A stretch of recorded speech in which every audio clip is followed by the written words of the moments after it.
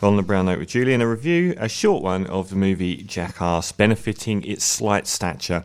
It's the fourth feature length, as in cinematic feature length, by the usual Jackass crew. So Spike Jonze is on board as production. He's gone on, obviously, to bigger and better things. Not bigger things, usually just better things. Johnny Knoxville, who wrote and starred in it. Jeff Tremaine, who produced and directed it. And all the others that usually hang around being hit with staple guns.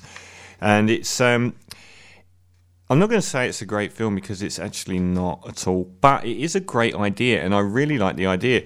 So when I first heard about it, it was a film with the grandpa character from the Jackass movies. He's my least favourite.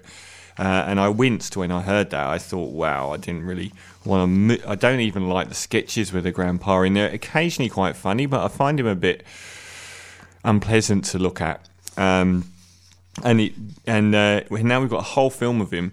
But the most interesting thing is, instead of a load of gags, they've actually strung a slight plot along this movie, which is a very interesting notion. A lot of people didn't understand that a film like Borat was largely staged. I can spot this a mile away.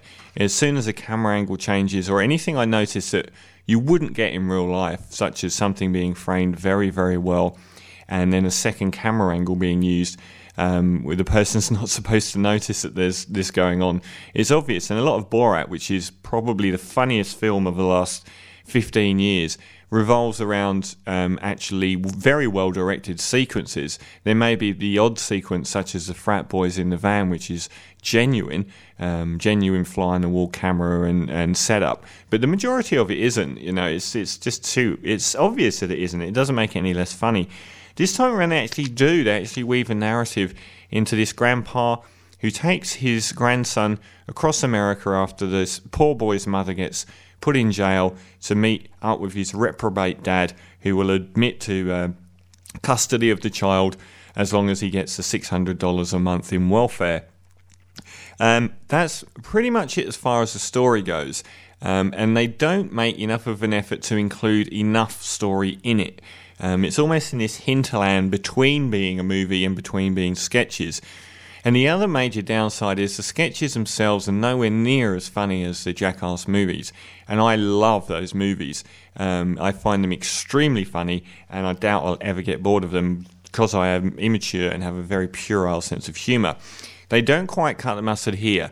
So it's a shame, because if both of those elements, the story itself and the gags, had been better, I think this would have been a very strong film, and a very original one as well.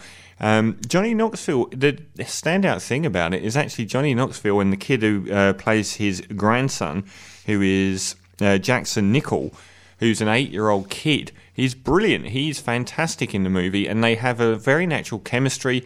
And the one thing I did like about Knoxville's take on Grandpa this time is he's still like an obnoxious, vulgar man, but nowhere near like those Jackass movies, which should have been torture to sit through.